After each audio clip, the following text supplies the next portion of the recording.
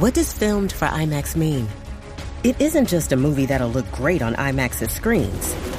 It means that hiding from a sandstorm feels like fear in every flicker. And every triumph is felt in every sound wave. And the things we've only imagined, you can truly experience those too. That's what filmed for IMAX means. Get tickets to experience Dune Part 2 now and IMAX's exclusive expanded aspect ratio. This episode is brought to you by Bumble. So, you want to find someone you're compatible with, specifically someone who's ready for a serious connection, totally open to having kids in the future, is a tall, rock-climbing Libra, and loves rom-coms with vegan pizzas on Tuesdays just as much as you do. Bumble knows that you know exactly what's right for you. So whatever it is you're looking for, Bumble's features can help you find it. Date now on Bumble. This episode is brought to you by ABC. Station 19 is back for its final and hottest season yet. Andy finally becomes captain, and she's going to give it her all to be the best leader the station has ever seen. Will she succeed? Get ready for fiery new romances and high adrenaline rescues. Watch the Station 19 season premiere tonight at a new time, 10/9 Central on ABC, and stream on Hulu.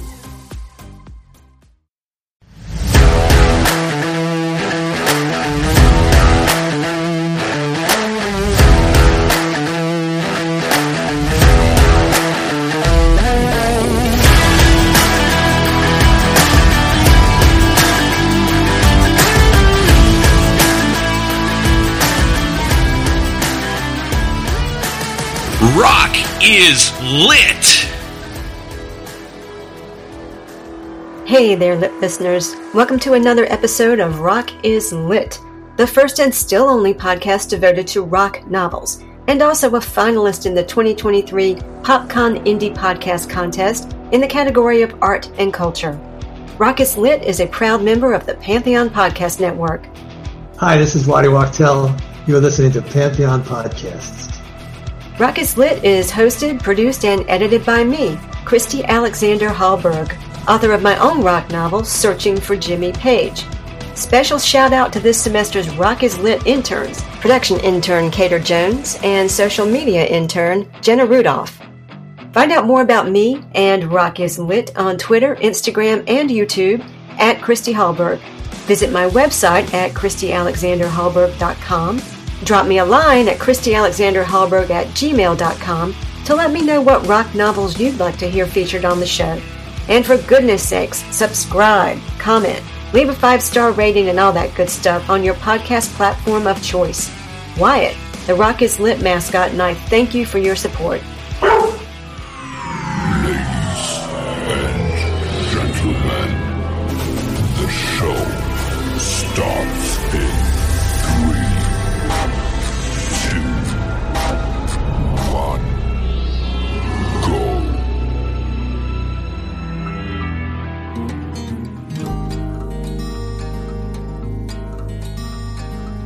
In this episode, I'm joined by Constance Squires, author of the 2017 rock novel Live from Medicine Park.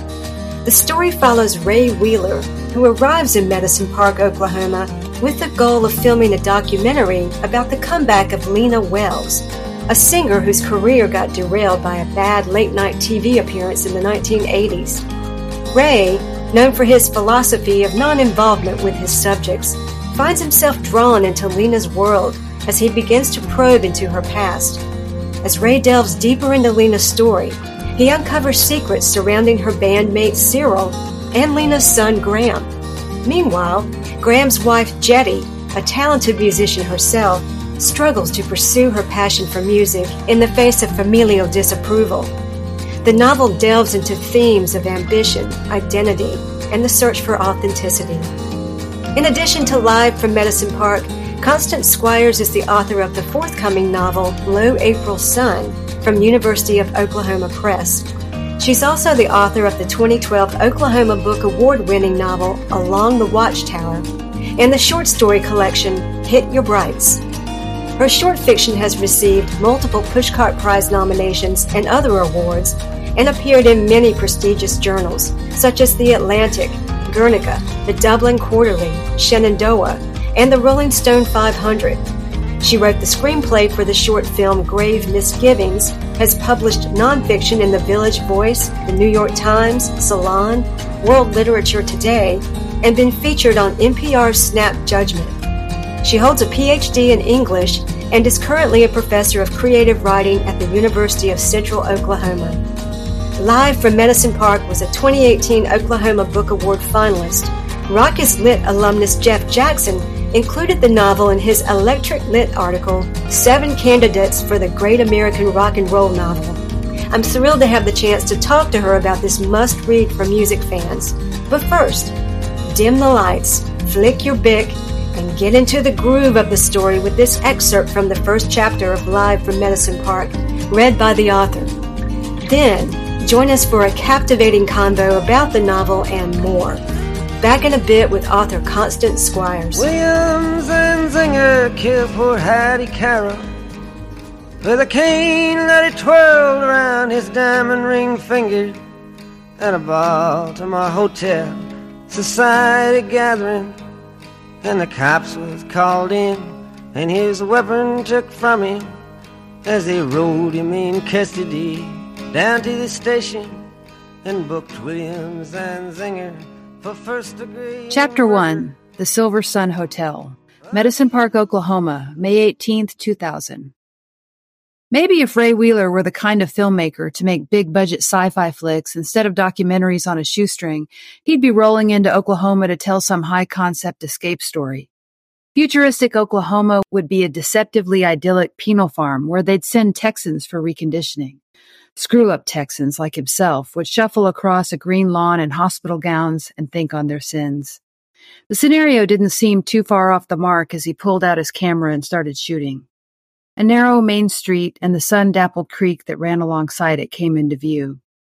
As he imagined the hero of his sci-fi plot making a run for it across the 2-lane blacktop, a sun-faded billboard too big for the weed-choked side of the road where it stood announced Medicine Park, Oklahoma, as the home of rock legend Lena Wells. Ah, Lena Wells, his real main character. As Ray and his producer Martin Parker passed the sign, the subject of their upcoming documentary stared at them from under a curtain of long black hair, hands in the pockets of her buckskin hip huggers. It was an old picture, as of course it would have to be. She hadn't made an album since the end of the 70s. That's overstating it a bit, Ray said, nodding at the sign. Legend. You think a lot of famous people come from here? Martin replied, steering Ray's Jeep around a narrow turn. We're proud of her. Ray kept quiet. He didn't give a damn about Lena Wells, but it didn't matter. Love your subject. That had been one of his mantras in the classroom, and Martin, who had been his student before he became, on this project, his producer, was quick to remind him of it. Ray let the camera follow a red cobblestone promenade that ran along the water until it found a white metal bridge and a low waterfall with a strip of flat stones across the top, where water streamed, smooth as glass. Close to the banks, a line of tall old catalpas stood like upright citizens, dipping their bare toes in the healing water. The water must heal, or be rumored to heal, if the names on the map meant anything. Medicine Creek, Medicine Park. He was ready for some healing, dunking or chanting, bloodletting or snake handling. He didn't much care. He would gladly suspend disbelief for anything that promised to save his soul, shape him up, and set him back on his feet. Even if it kicked his ass. Even if it hurt a little bit. It was the new millennium, after all, a cosmic reset that had not ended the world the way some people feared. Maybe if it wasn't an ending, it was a beginning. Time to start again. Ray pointed at the name of the town in metal letters on a yellow brick post office. Medicine Park sounded like a spot for druggies to meet and exchange soggy wads of bills for plastic baggies full of illegal what-have-you, but he knew that wasn't the right picture. What kind of medicine? The good kind, Martin said. He was from here, Comanche County, Oklahoma, and he knew all about the place. Do you think it will work for me? Ray asked. No way, Martin laughed. You're a hopeless case. On the edge of the water, its cylindrical roof curving down to the red dirt, sat a large Quonset building that Ray guessed was to be the site of the free Lena Wells concert. She was calling it the Medicine Ball, which they would be filming in 5 days. The only hint of the upcoming show was the presence of a few tents pitched near the building's front doors and a banner strung between the tents with Lena's name block-lettered in purple magic marker. A thin man loped around the impromptu campsite wearing what appeared to be head-to-toe silver lame, with headgear like the rings of Saturn bobbing around his ears. The early arrival of fans was a good sign. Maybe people remembered Lena Wells, enough at least to generate some interest in the documentary. Maybe by the time the concert started, there'd be a line of fans snaking halfway to the highway. It didn't hurt to hope. She had been pretty big for a little while. I was thinking about the night she tanked on The Tonight Show, Ray said. I saw that. Dude, no wonder you don't like her. Oh, I don't know. I felt sorry for her. She was so wasted. I was watching with my mom and dad, expecting, Phyllis Diller or Richard Pryor, some antic banter. Ray slid his camera back into its case as they pulled into a gravel parking lot where a couple of cars and 2 white catering vans sat partially obscured by a stand of cottonwoods. The Silver Sun Hotel, home of Lena Wells, emerged from behind waving tree limbs. Looks just like it did on the cover of Keep Your Powder Dry, Martin said. The white frame building was 3 stories high, girdled by a covered veranda as wide as a highway lane, its columns peculiarly made from stacks of round red stones shaped like cannonballs. Lavender and orange stained glass panels and a starburst pattern filled the center of heavy doors at the top of the veranda stairs. It used to be a resort hotel, Martin continued. Bootleggers hung out here in the 30s. Bonnie and Clyde, too. Lena bought and refurbished it in 1980, maybe 79. Nobody answered the door when they rang the bell. They stood around and pressed the buzzer again and again.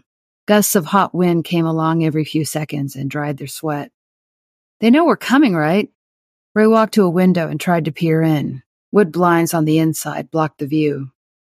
Finally, the door was opened by a small man with slick-back blonde hair, dressed in a white catering smock.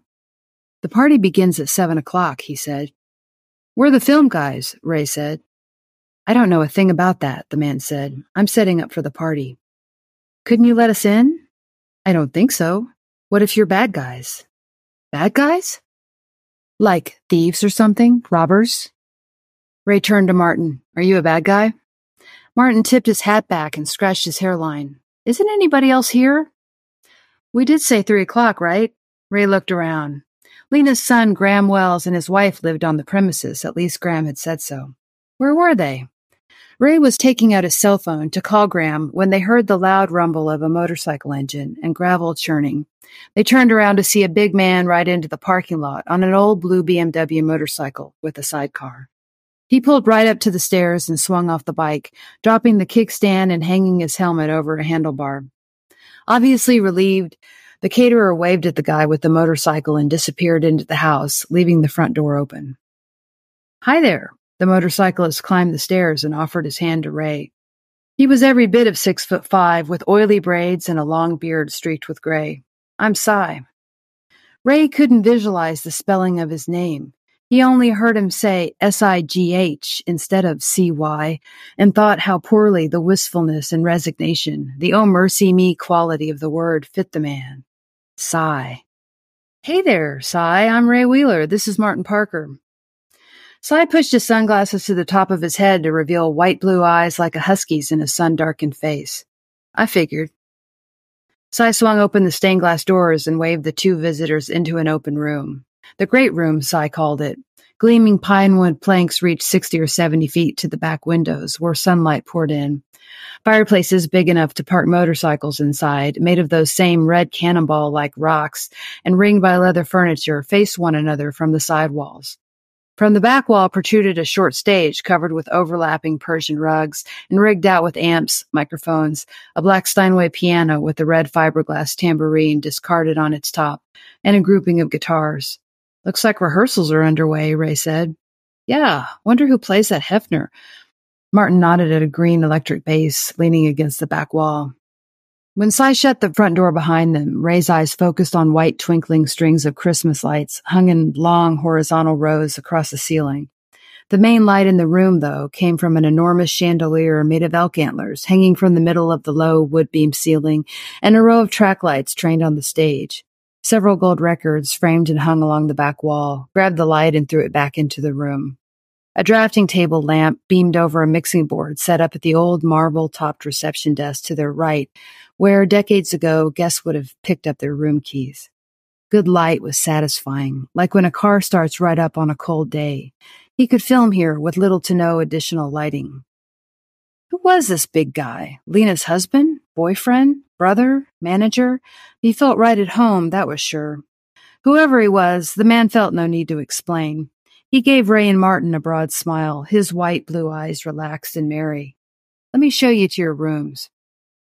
They picked up their suitcases and followed him. On the back of Cy's leather riding vest, a patch said, "Red Dirt, Sober Bikers," and stitched across the bottom half of his jacket with purple thread were the words, "Heavy, heavy blues as my feathers are light, midnight of the morning of American night." Ray remarked, "I know those words."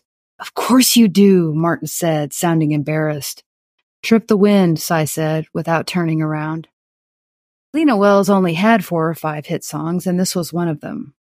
Once Cy said the title, Ray conjured Lena's throaty alto, laying down the words against a side-widening guitar riff that invoked the smell of roasting meat at a barbecue joint in El Paso, where he had worked his first summer job. The owner had played Trip the Wind in Jerry Rafferty's Baker Street 20 times a day on the jukebox, while Ray stoked an old black smoker in an unair-conditioned kitchen. He couldn't remember whether he had ever liked the songs. Maybe he had. But now they were too tied up with sense memories of raw flesh and flies for him to feel anything but distaste when he heard them. "One of her best," he said. As they crossed the wide room, several people dressed in cooking whites came out of what he guessed was the kitchen, heading for the back door, carrying stainless steel steam pans. "What's with the caterers?" Ray asked. "For the party," Cy said. "I hope we haven't come at a bad time." Cy looked over his shoulder at him. "Didn't anybody tell you? Lena's throwing you a party tonight." Behind him, Ray heard Martin clear his throat. "Sorry, Ray, I forgot to mention it." "Hey, that's real nice," Ray said. He hated parties. "You'll be staying on the 3rd floor," Cy said. As he led the way, Ray and Martin followed him up the worn oak stairs, slick in the middle from use. "What's on the 2nd floor?" Ray asked as they passed the landing. "Lena," Cy threw back, not turning around. Ray looked left and saw only closed doorways down a hallway dimly lit with amber sconces. They took the next flight, and on the 3rd floor, Cy drew 2 old-fashioned keys from a keychain on his belt and unlocked a door.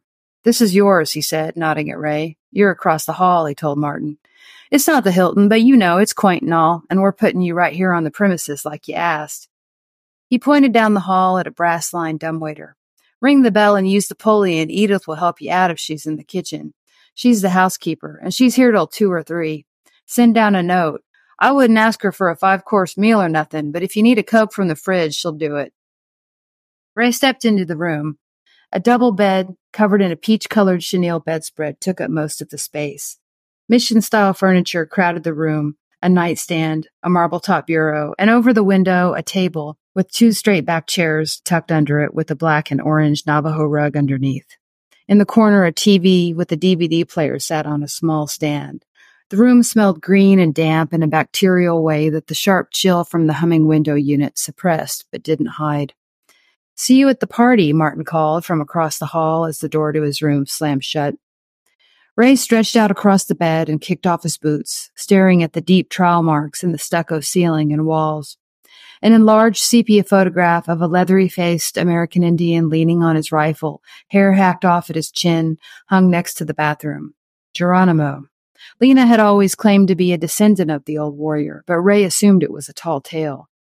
The photograph on the wall was one he had seen dozens of times. It seemed like every gas station west of New Orleans had a rack of vintage Wild West postcards, and this particular shot of Geronimo was usually among them.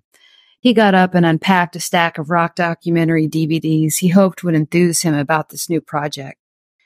He was uninspired so far, embarrassed to find himself on the rockumentary bandwagon, which was lumbering forward like a glittery parade float now that the year 2000 had arrived. Psychically, the start of the new millennium had left him in a crater the size of his life when it hit. But everything still looked the same. Same grubby, uneven world. And as far as he could see, the millennium mark was nothing more than an occasion to rehash the past, rockumentaries being only one symptom of this tendency. For an art form dedicated to the new and the now, Rock and roll leaned hard toward nostalgia. It worked on canonization as it went. And now he would be part of the narrative-forming machine, arguing for Lena Wells' place in the big rock story. Why she was important, why we must not forget the vital contribution of Lena Wells. Rockumentaries, what a downer.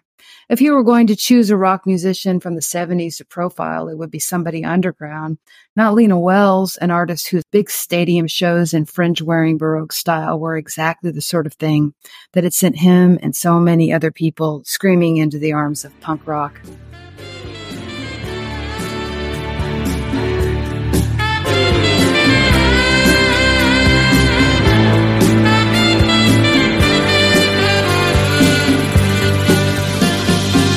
Winding your way down on Baker Street, light in your head and dead on your feet. Well, another crazy day.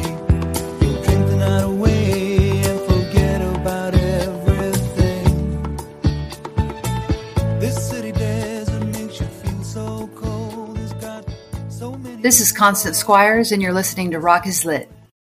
Hey, Pantheon listeners, Christian Swain here. You caught me just finishing up some editing on Getting Real with John and Beth.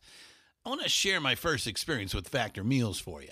I think you'll find this interesting because I bet the same thing happens to you. I had just received my first shipment from Factor Meals the other day, and I was excited to try one of the prepared restaurant quality meals for myself. Anyway, I was working away and noticed it was very late, and it was my night to make dinner.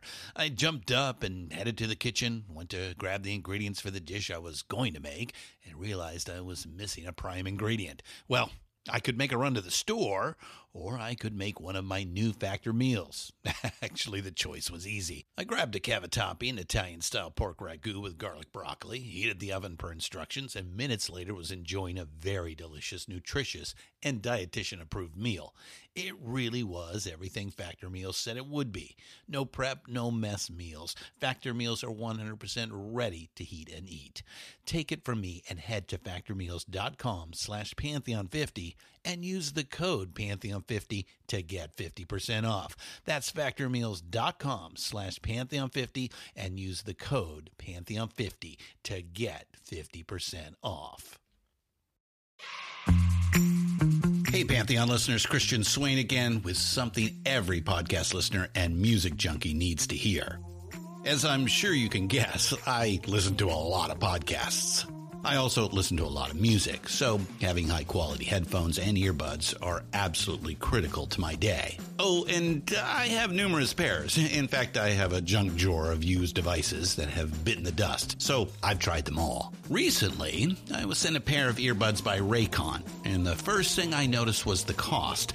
Looks like their products are about half the price of other premium brands. Okay, that's cool. And the reviews seem pretty stellar. Okay, checks that box. So I got my Raycon everyday earbuds. A nice packaging to open, and what I immediately noticed were the pack of ear tips for sizing.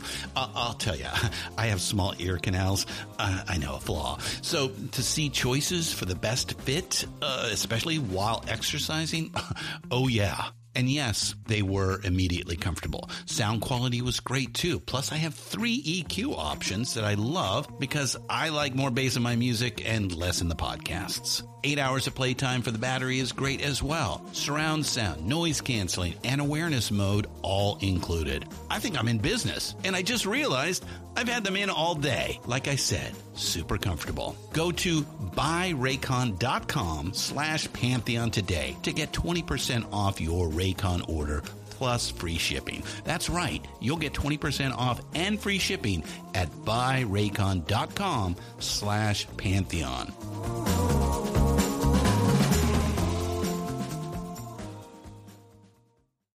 Welcome to the podcast, Connie. Hello, thank you. Representing Oklahoma, home of Ralph Ellison, N. Scott Momaday, and the writer who made me want to become a writer, S.E. Hinton. Now, I know your dad was an Army Ranger, so you've lived all over the place. How long have you lived in Oklahoma? Quite a long time. I ended up coming back from being stationed in Germany and going to high school here. And I've gone everywhere. I've lived other places off and on, but I've more or less been here most of my adult life. Oklahoma is very much a character in your novel Live from Medicine Park, and Medicine Park is indeed a real town. What aspects of the landscape did you want to highlight in the book? I think I was trying to sort of duplicate the sense of amazement I felt when I first moved here from Germany. I felt like I was in the landscape of the Roadrunner and Wile E. Coyote, I was still a kid, so I guess that was my frame of reference. But I just hadn't realized that the West really looked like the West, And not all of Oklahoma looks like Southwest Oklahoma, where Medicine Park is. I think Oklahoma is sort of, people think of it as the plains, but the area down there in Southwest Oklahoma is much more connected to the Texas Panhandle. And, it's just much more desert looking. And so I was intrigued by showing it. It just seemed like a part of the country that I had never seen in a book, except for in about 2 paragraphs in Scott Momaday's The Way to Rainy Mountain. Right. I've read that Bob Dylan's music inspired the novel. Was there a particular song that grabbed you, or was it something more general than that? It was a lot of his music. I think that when I started writing lyrics for the characters, I wanted Jetty and Lena to have very different lyrical styles. And Lena's voice, I would listen to Bob Dylan when I was going to write her music, especially, his ballads. I just imagined her style being sort of akin to that. Originally, I think the novel started out with one of those 2 women as the focal point, Jetty. It was originally Jetty's story before shifting to focus on Ray. What prompted the shift? Jetty's voice just didn't work.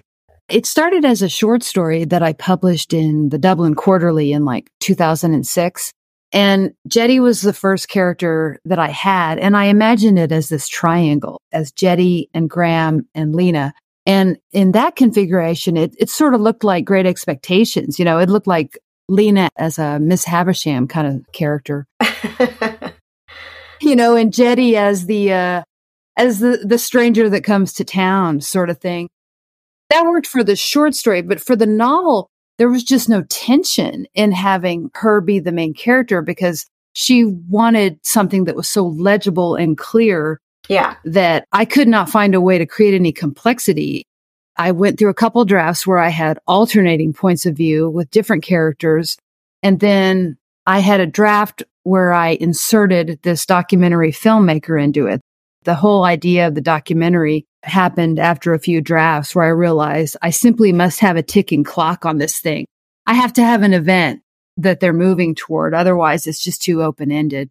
So when I had the idea for the documentary, I had Ray in there first just as one voice. And it was pretty clear right away that he was a better voice than the others. He had an angle of vision that none of the others had. Right. And so slowly, I surrendered to the idea that I was going to have to cut absolutely every bit of absolutely every other draft and stories. Yeah. I think there were some details and descriptions I was able to keep, but mostly, it was a redo. But yeah, Ray, he had the ability to see them all. And I had to realize that he couldn't be a fan. Initially, I thought he would be a fan, sort of like Martin is. And that again, there's just no tension in that at all. The scenes were so boring. So I made him hater. That helped. It just slowly became his story. And then I think probably one of the last couple of drafts is when I realized that he needed backstory, that he needed to have a reason that he really needed this to work. Otherwise, he was too much of a fly on the wall. He didn't have any skin in the game. And so his backstory sort of emerged out of a need to make it his story and not just have him narrate someone else's story. Okay, so when you figured out you're going to have this documentary filmmaker come in and sort of take the lead, how much did you know about documentary filmmaking, or did you have to just immerse yourself in research? Because it comes across in the book as so authentic. Oh, good. I'm glad to hear that. No, I didn't know anything about it at all. I had to ask people about it and read about it. I knew a couple of people around here who had done some documentary filmmaking. There's a guy named Jeff Palmer that I'd written a screenplay for. He did mostly short documentary films. I asked him, I talked to Sterling Harjo up in Tulsa, who did documentary work at that time. I had to get enough of a technical sense to understand just how the thing would be set up, how the filming would be set up. So let's talk more about Ray. Since we're on the subject of documentary filmmaking, he's got this interesting take about how he should film his subjects. He sees himself as this cool, objective filmmaker who never interferes with his subjects. Like at the beginning of the book, he's shooting this documentary film and something happens. This junkie breaks into a pharmacy in Texas and he shoots a security guard. And Ray just keeps right on filming while the guard is lying there bleeding, because Ray's code as a filmmaker is to never interfere with his subjects. And he has this sort of warped way of justifying his behavior, which makes him a bit of an unreliable narrator. Tell me more about Ray. Well, I love unreliable narrators. They're my favorite. And so it was delightful to write him. I had so much fun. That particular form of unreliability, partly I'm sort of always thinking about modernism. Like I was thinking T.S. Eliot's always holding to the idea that there was nothing personal in his poetry, which was so obviously untrue. And the emotional fragility behind the need to believe that. I just think about it a lot for whatever reason. And then I was watching Showtime one night and I saw some documentary program. I can't think of the name of it, but it was a show where they followed documentary filmmakers as they were filming. And I saw this guy film while a guy was shot. It was a gang kid near the border. I was sickened by the footage because I had not sat down in my living room prepared to watch this teenage boy bleed out. But the guy just kept filming. Jesus. Yeah. And then afterward, the Showtime documentarian was asking the guy about it, and he professed basically what I gave to Ray, which was this: it's my ethical obligation to not interfere under any circumstances. I just thought that was so diluted and problematic, and, it hid such emotional cowardice. I really hated it. And I thought, oh, that's it. That's what I am missing with Ray. He has to have a lesson to learn. He has to sort of realize some things about himself. The whole backstory with Rio Marone kind of arose from that. I remember watching a documentary on Joan Didion. It's the one that came out just a couple years ago. The Sinner Will Not Hold, I think is the name of it. And she was talking about going to some apartment in San Francisco and seeing this little kid, like 5 years old, white lipstick, sitting in the middle of the floor. He's on acid. You would think, oh, weren't you horrified? And she said, no, it was like gold, because she knew she was going to be able to write about it. It's sort of the same kind of ethical blind spot. Where, as the artist, do you say, maybe turn off the camera, turn off the brain in terms of gathering information and do something about this? It's fascinating. It is. That's a wonderful comparison. It really is a similar kind of thing. But I'm strong enough to carry him. He ain't heavy. He's my brother. So on we go. The subject of Ray and his producer Martin's film, of course, is rock legend Lena Wells. She hasn't made an album since the end of the 70s, and her career came to a screeching halt after a disastrous appearance on The Tonight Show in 1981. What kind of rock star is Lena? She is, in my mind, kind of a combination of maybe Stevie Nicks and Lucinda Williams. A little bit of Grace Slick kind of in there. Just that 70s fringe-wearing, bell-bottom kind of goddess-like star. I was totally flashing on Stevie Nicks. And I don't know as much about Lucinda Williams, but Stevie Nicks, absolutely. Yeah. I grew up loving Stevie Nicks, Oh, yeah. Yeah, you probably did too. So yeah, she was kind of in my DNA, and maybe I was sort of processing my childhood adoration of her. in some way. Going back to Ray, I love that he says of filmmaking, I want to catch things on camera the way they were before I walked in with my camera. And this part comes much later in the novel, and he's talking with Lena. And she says, you've already changed things because you walked in with your camera. You know, I love what that says about the legitimacy of documentary films. And I think you can extend that to memoir, that genre as well. Oh, yeah, definitely. When he said that, I was thinking about the Wallace Stevens poem about the jar in Tennessee. Mm-hmm. The minute you set something down into the environment, you've changed the environment.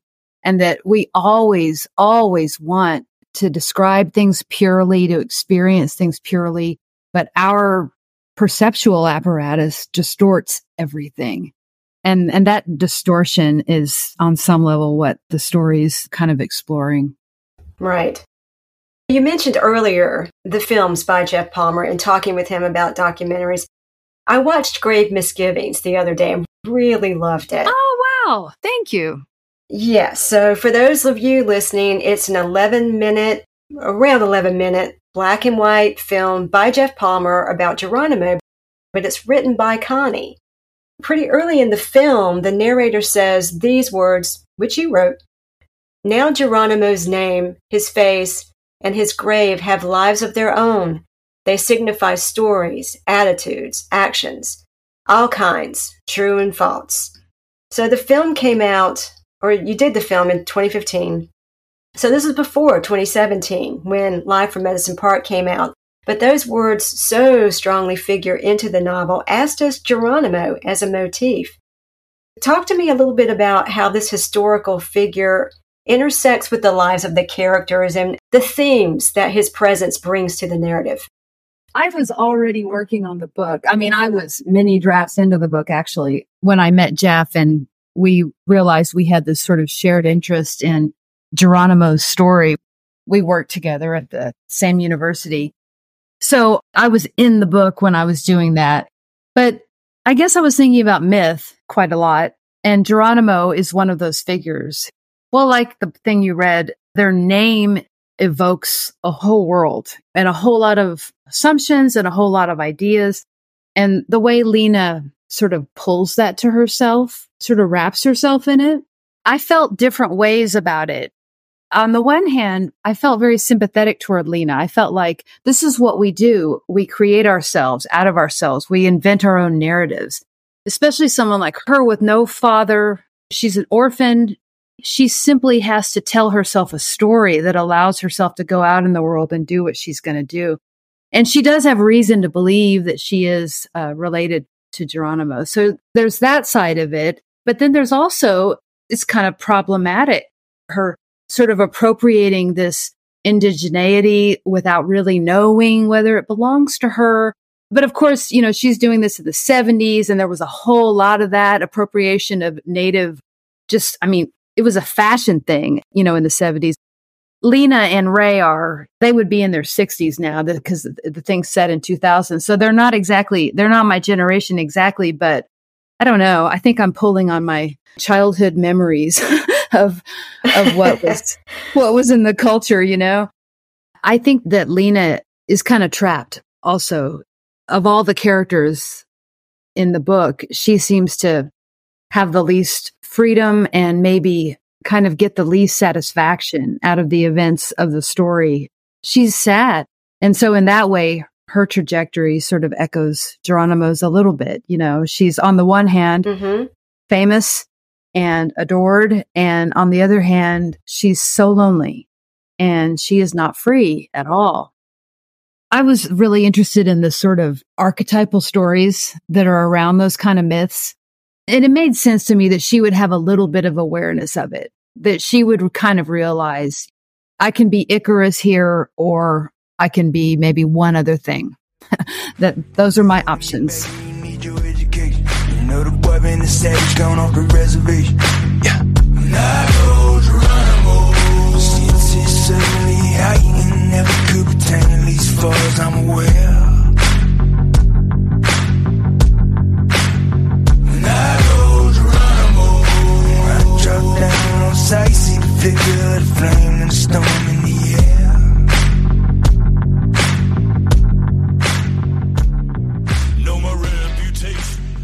The novel explores complex parent-child relationships, such as her son Graham not knowing who his father is, and Jetty facing unsupportive parents regarding her musical ambitions. There's also a big part of his mother's story that Graham isn't aware of. So the idea of how well can you know your parents, how well can they know you and love you for who you really are is really poignant in the book. But, Connie, it reminds me of a piece you wrote for Salon about a secret you learned about your dad back in the 90s when you were sitting in a bar waiting for your friend to get off work one day. Can you talk a little bit about that? Oh, wow. You really did your research. So that story was that I was, sitting in a bar waiting for my friend to get off work, as you said, and there was a guy sitting next to me who had a lighter that was a Ranger lighter, the Army Rangers, and they're only 0.5% of the Army, or some small statistic like that. Wow. So it was unusual to see. And I said, my dad was a Ranger, and he asked me who my dad was, and I told him, and he was just shocked and stricken. And he was sort of drunk, but he said, your dad ruined my life. And he told me this story about he and my dad being young lieutenants together at Fort Sill in Oklahoma during the height of the Vietnam buildup. And my dad had just met my mom, and he wanted to drive her down to Houston to meet his mom. So he asked this guy if he would cover his shift for him. And what the shift was a mock battle. It was a training exercise. And the team that this guy ended up taking out for my dad were supposed to ambush a truck that was going along the road back inside the base.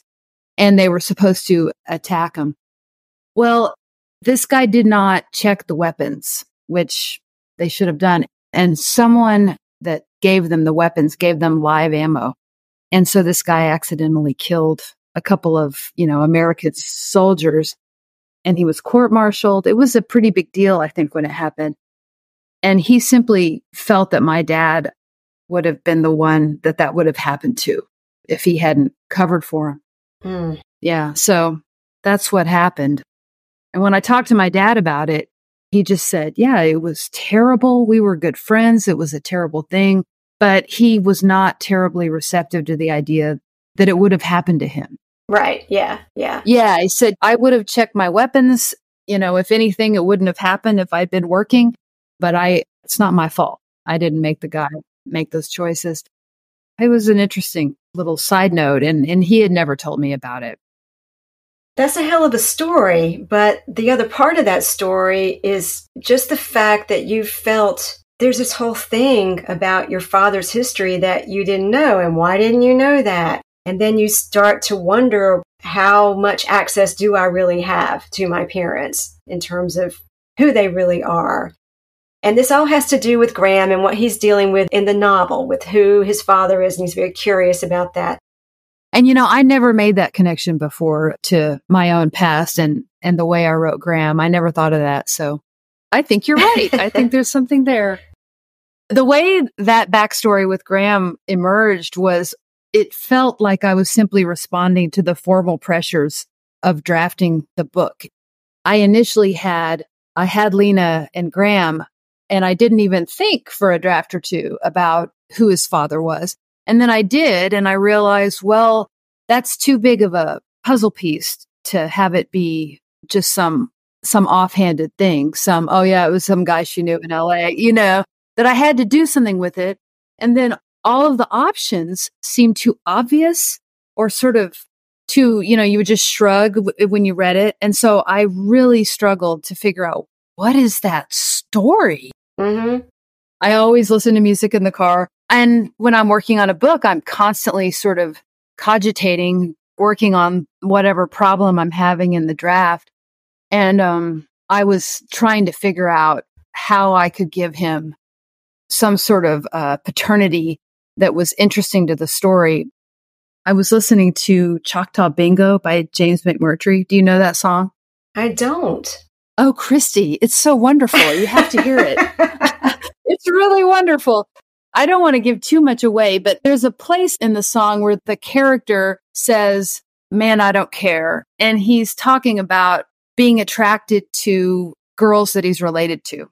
Ah. And I was driving along and I just, those words, man, I don't care. I thought, who says that? And I suddenly saw where that fit in my story and how it solved a whole lot of problems. And then how it led to another sort of deeper secret behind that. I can't say too much about that, but it all came from music, as things always seem to do. So.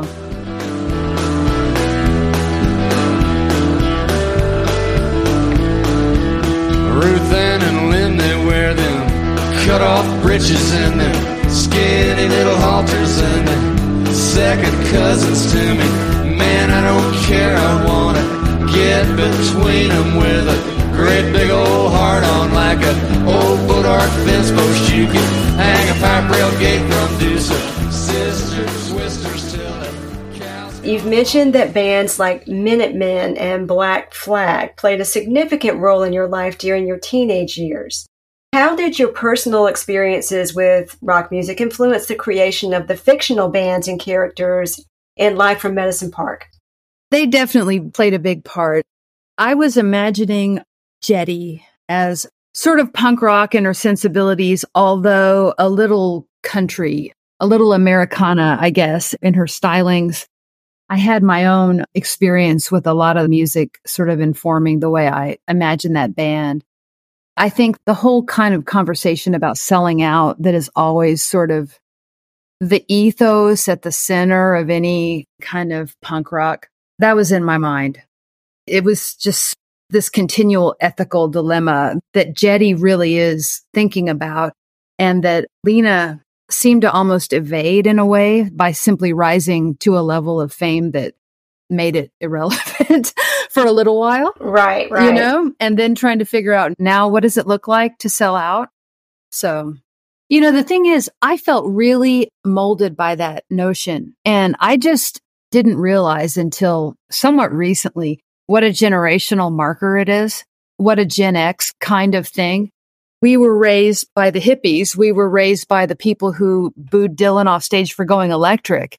And then we watched our parents sell out and become yuppies and stuff. And so there's such outrage at the center of punk rock because of that. And the idea of selling out is concerned with it. And then you get to now, or, the last 20 years, and it is a meaningless concept because we're all living inside the world of technology. And to take a real DIY position now would be to unplug and not be part of social media, get offline. And it would be an entirely meaningless protest because no one would even know you were doing it. Exactly. Yeah. And so current generations have an entirely different relationship with that stuff. They have no qualms about doing what they can and doing what they need to do to get as much attention on their art as they can. That is such a different mindset than what I grew up with. I often wish that I could get better about that. I feel like things would have gone differently, for my writing in certain ways if I had been more easily able to embrace publicity and whatnot without worrying that I was being a sellout. The king is gone, but he's not forgotten. Johnny Rotten. Is this the story of the Johnny Rotten? Johnny Rotten. It's better to burn out. Smells never sleep. The king is gone, but he's not forgotten. So what's the story with Henry Rollins pulling you out of a mosh pit in 1984? Gosh, what research you did. Yeah, that happened. I had sort of run away, I guess, and gone to this show that I was far too young to get into. And it was in Oklahoma City, Black Flag. I could see that all the women were along the walls, but I just sort of thought that that was sexist and horrible. And I came to see the show and I'm going to see the show, So I went right up to the stage, where the stage was up against my ribs. And then the moshing started and it got serious. And then I suddenly understood why they were standing where they were standing. he reached down and pulled me up and sort of pushed me off into the side of the stage. Holy moly. I think he probably saved me from having my ribs crushed. Yeah. Yikes. I think he was seriously concerned that I was getting hurt. I think I was getting hurt. That is crazy. Well, he's always seemed to me to be a pretty decent guy. You have got to tell me about seeing Jimmy Page when you were running in London. Oh, okay. So yeah, this was in the mid-90s and I was in London just living there for a little while. I would just go out in the morning and wander all over town all day long, you know. And I had gone into Holland Park. I was kind of on a run. That's where Tower House is. Yeah. Is that what it's called? His house is called Tower House, yes. You know way more about it than I do. I wandered out of Holland Park, took an exit, and found myself in this incredible neighborhood of mansions that in the United States would have gates around it. But you just find yourself suddenly in this neighborhood. And I was just sort of trotting along on the sidewalk, and I looked to my left, and I could see, you know, it was an amazing looking house for one thing. I was, yes, you know, looking at this amazing house, but there were these long, narrow windows that were at ground level, and I could see inside them. I was drawn by this color. It was this beautiful green color on the walls. And then I looked and realized that there was recording equipment embedded in the walls. And I thought, oh, this has got to be a famous musician who has a room like that, you know? So I was just sort of standing there peering in the windows. I mean, I was on the sidewalk. I wasn't, you know, I wasn't actually just like trying to peer in the windows. I was just on the sidewalk. All right. Thank you for that clarification. Yeah, right. And then all of a sudden, side door opens and out comes this guy with a McDonald's bag that he walks up. There's a bin, a trash bin next to the steps, and he opens it and tosses that in. And then he stops and he looks at me.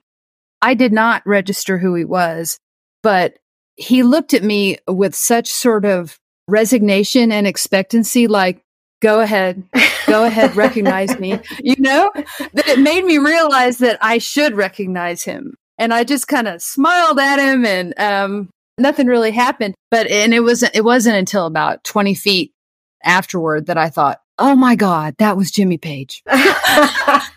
Yeah.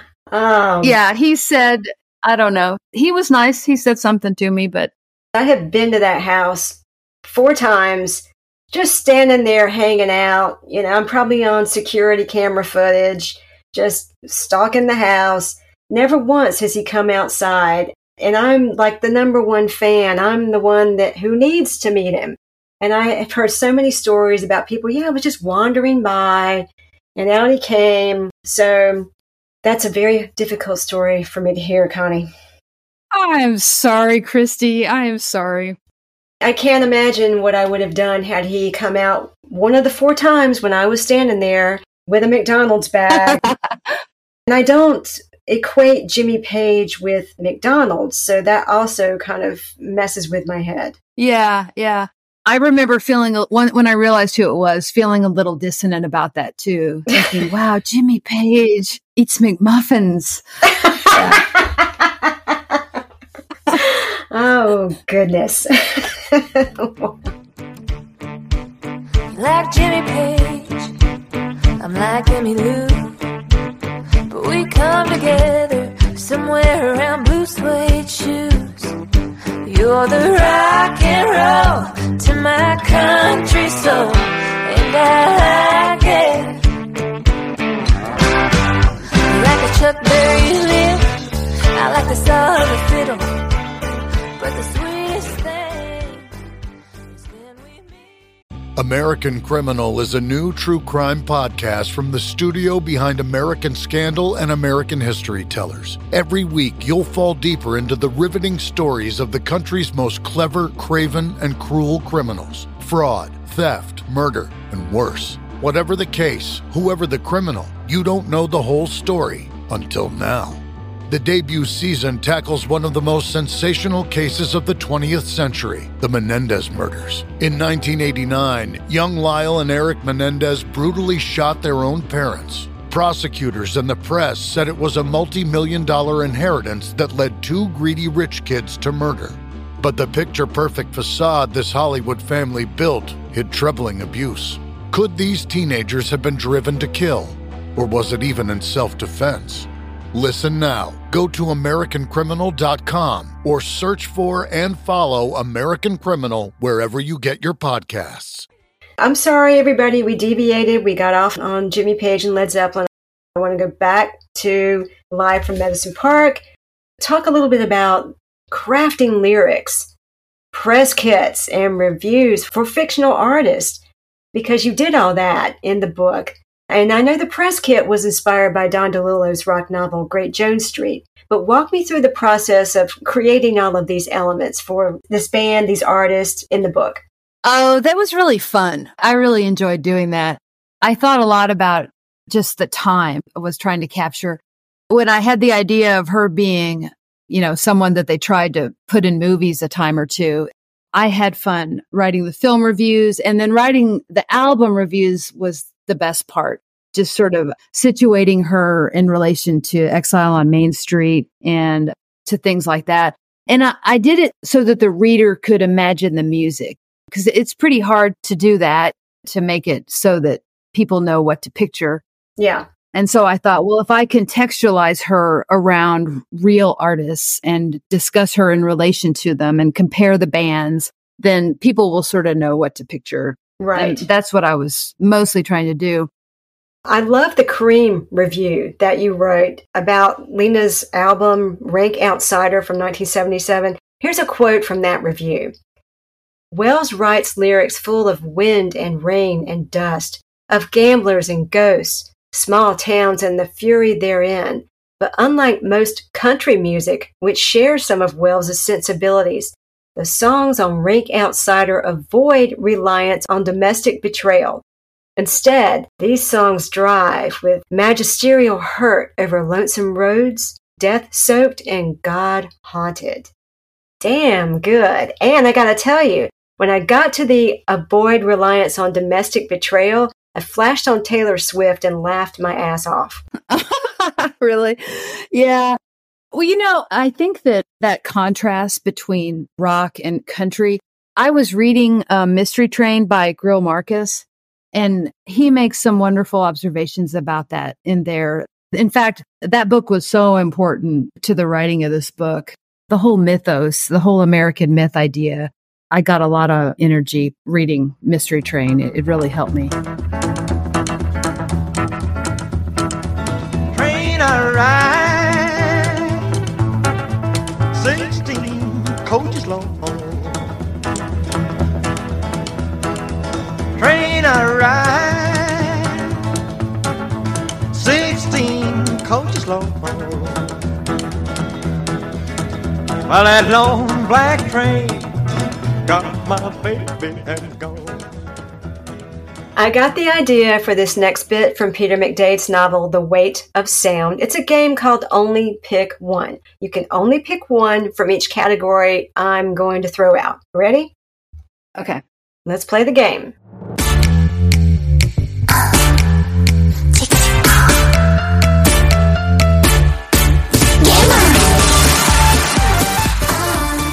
First category, rockumentaries.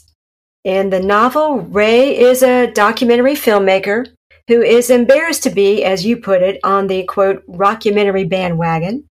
So which of the following actual rockumentaries do you like best? We've got Gimme Shelter from 1970, George Harrison, Living in the Material World. We've got Don't Look Back from 1967, the one that was directed by D.A. Pennebaker that follows Bob Dylan on his 1965 tour of England. It Might Get Loud, and Hail, Hail, Rock and Roll, which is mentioned in your novel. Which one are you picking? Ooh, that's hard. Hail, Hail, Rock and Roll, though. Chuck Berry. What is it about Hail, Hail, Rock and Roll that grabs you? Well, it's that you actually see how vulnerable Chuck Berry is. You actually see what a difficult person he is. And most of them don't really show you that. You can actually see that the power struggle he's having with Keith Richards in that documentary. It's amazing because it's so raw.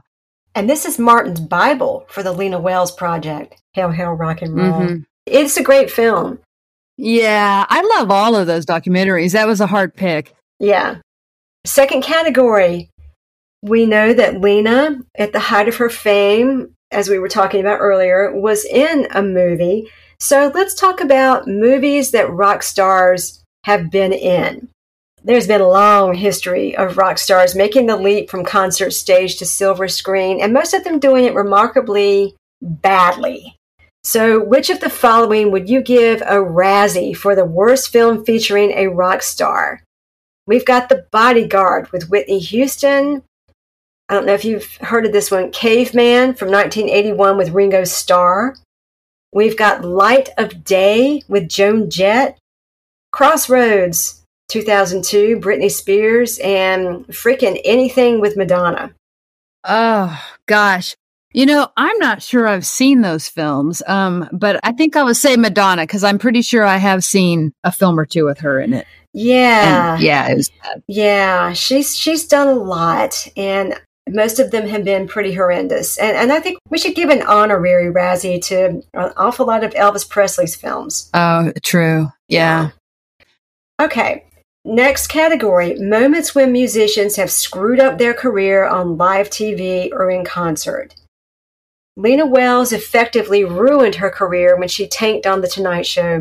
That sort of thing is hardly unprecedented in the real world of rock and roll. So which of the following such moments are the most cringeworthy to you? We've got Sinead O'Connor tearing up a photo of the Pope on Saturday Night Live. I had to throw in Will Smith slapping Chris Rock at the Oscars. We've got Ashley Simpson getting caught lip-syncing on Saturday Night Live. I don't know if you saw that. And then there's Milli Vanilli, another lip-syncing snafu. This one was during a live performance on MTV. And then finally, Eric Clapton, this is in concert, not on TV, when he went off in a drunken rampage against immigrants and Black people in 1976. I have to say Eric Clapton. Yes. That was egregious. Whereas, like, Sinead, she was expressing something that needed to be expressed, although she may not have chosen the best way to do it. Whereas Eric Clapton did not need to be expressing what he was expressing at all. You know, it's like that Roseanne tweet that she sent out about Valerie Jarrett a while back, and she was claiming to be on Ambien. And Ambien responded, yeah, there's some side effects to the drug. Racism isn't one of them. Exactly. Yeah. And Eric Clapton's excuse for his outburst was that he was drunk. It was very disturbing. I've never forgotten that. Yeah. Okay, last section. Drinks mentioned in the book. It's a rock novel, Connie. We have to talk about booze. I'm legally required. Okay. Here's a list of all the different kinds of booze mentioned in Live from Medicine Park. If you had your druthers, which one of the following would you prefer to knock back while you're at a rock concert? We've got beer, whiskey, wine, margaritas, tequila shots, and gin. I did not realize there was that much alcohol in it. That's hilarious. Yeah, well, I haven't had a drink in a very long time, since the 90s. But if I were going to do that, I'm pretty sure it would be beer. Okay. Now, is it true that beer in Oklahoma is only 3.2%? Because I'm disturbed by this. Yes, that's probably the only reason I'm not dead. Yeah, it's 3.2%. Wow. Okay. Yeah, I saw that on page 161. I thought, well, why bother? I don't think we've gotten a chance to talk about Graham Parsons. Lena's son, Graham, reminds me so much of Graham Parsons. Well, I mean, not because he's a lot like Graham Parsons, but there are clear Easter eggs in the book that kind of point to Graham. There's one point where the character Graham is performing a concert and he's dressed in some semblance of a nudie suit. And, you know, Graham was famous for his nudie suit that he wore on the Flying Burrito Brothers album cover. What does Graham Parsons mean to you? Well, I discovered the album, that tribute album, Return of the Grievous Angel. Yeah. While I was writing this. And I had never listened to Graham Parsons before. And so it was sort of an opening for me to sort of learn about the whole country infused side of rock. Mm-hmm. Growing up in Oklahoma, I had wanted nothing to do with country music at all. You know, it just seemed like something I wanted to stay far away from. And so I really love finding this whole world of, you know, Americana really is sort of what Graham Parsons kind of led me into. That had a lot of, you know, artistic integrity and chops, and yet also was so aware of the land and place in a way that I really care about in my writing. So he was just sort of the start of that for me. And that album, I was listening to it all the time when I wrote this. I think all the bar scenes, you know, come out of the song Return of the Grievous Angel, or just the idea of them. So, I gave Graham the name Graham, spelled that way, which is an unusual way to spell it. I know. Yes. Yeah, as a little homage. And then Jetty's last name is Waycross, and Waycross, Georgia is where Graham Parsons is born. Yep. Yeah. And then the guy that made the Nudie suits, Nudie Cohn, he's actually from Oklahoma, or I think maybe he's originally from Russia, but he lived in Oklahoma or something. Oh, wow. I didn't know that. Yeah. And so I liked that in there as well. Very nice. Yeah, when I saw the spelling of his name, the character Graham's name, I thought, all right, that's not typical. And then there's a chapter called Hot Burrito Number 1, which is a song from the Flying Burrito Brothers. Oh, that's right. Yep. I love all the little homages to Graham. I just felt compelled to sort of bury those in there.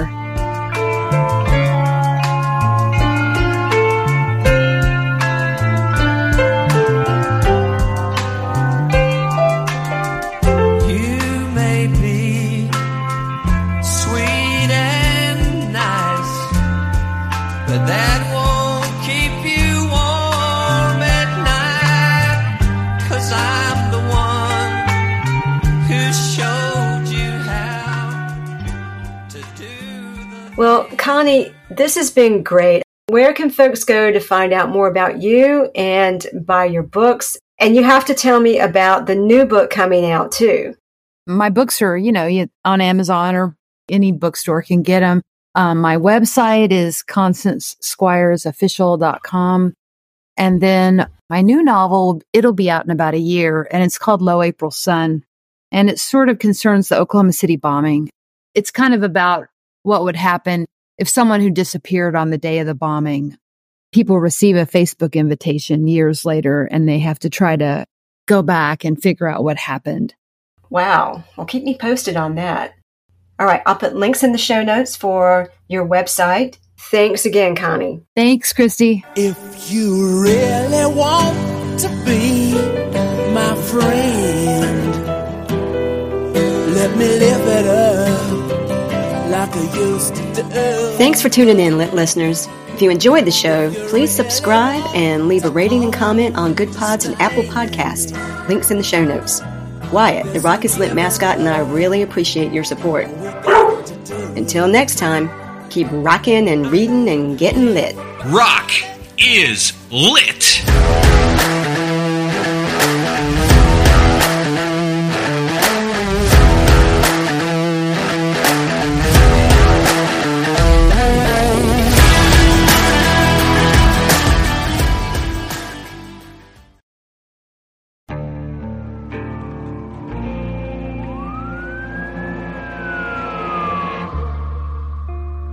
What would you do to achieve the American dream? The big house, the happy family, the money. 911, what's your emergency? Would you put in the hours? Would you take a big swing? What's the problem? What's the problem? Would you lie? Would you cheat? Were they shot? Were they shot? Would you kill? Yes. My mom is dead. My mom is right there. From Airship, the studio behind American Scandal, comes a new true crime history podcast. I'm Jeremy Schwartz, and I'll be taking you inside the minds of some of our most notorious felons and outlaws, exploring the dark side of the American dream. In my new show, American Criminal, you'll meet the picture-perfect brothers who killed their parents, the thief who stole babies, the crypto king who siphoned off billions and plenty more. From assassins and gangsters to killers and con artists. Whatever the case, whoever the criminal, you don't know the full story. Until now. Don't miss the debut season of American Criminal, The Menendez Brothers, beginning February 29th.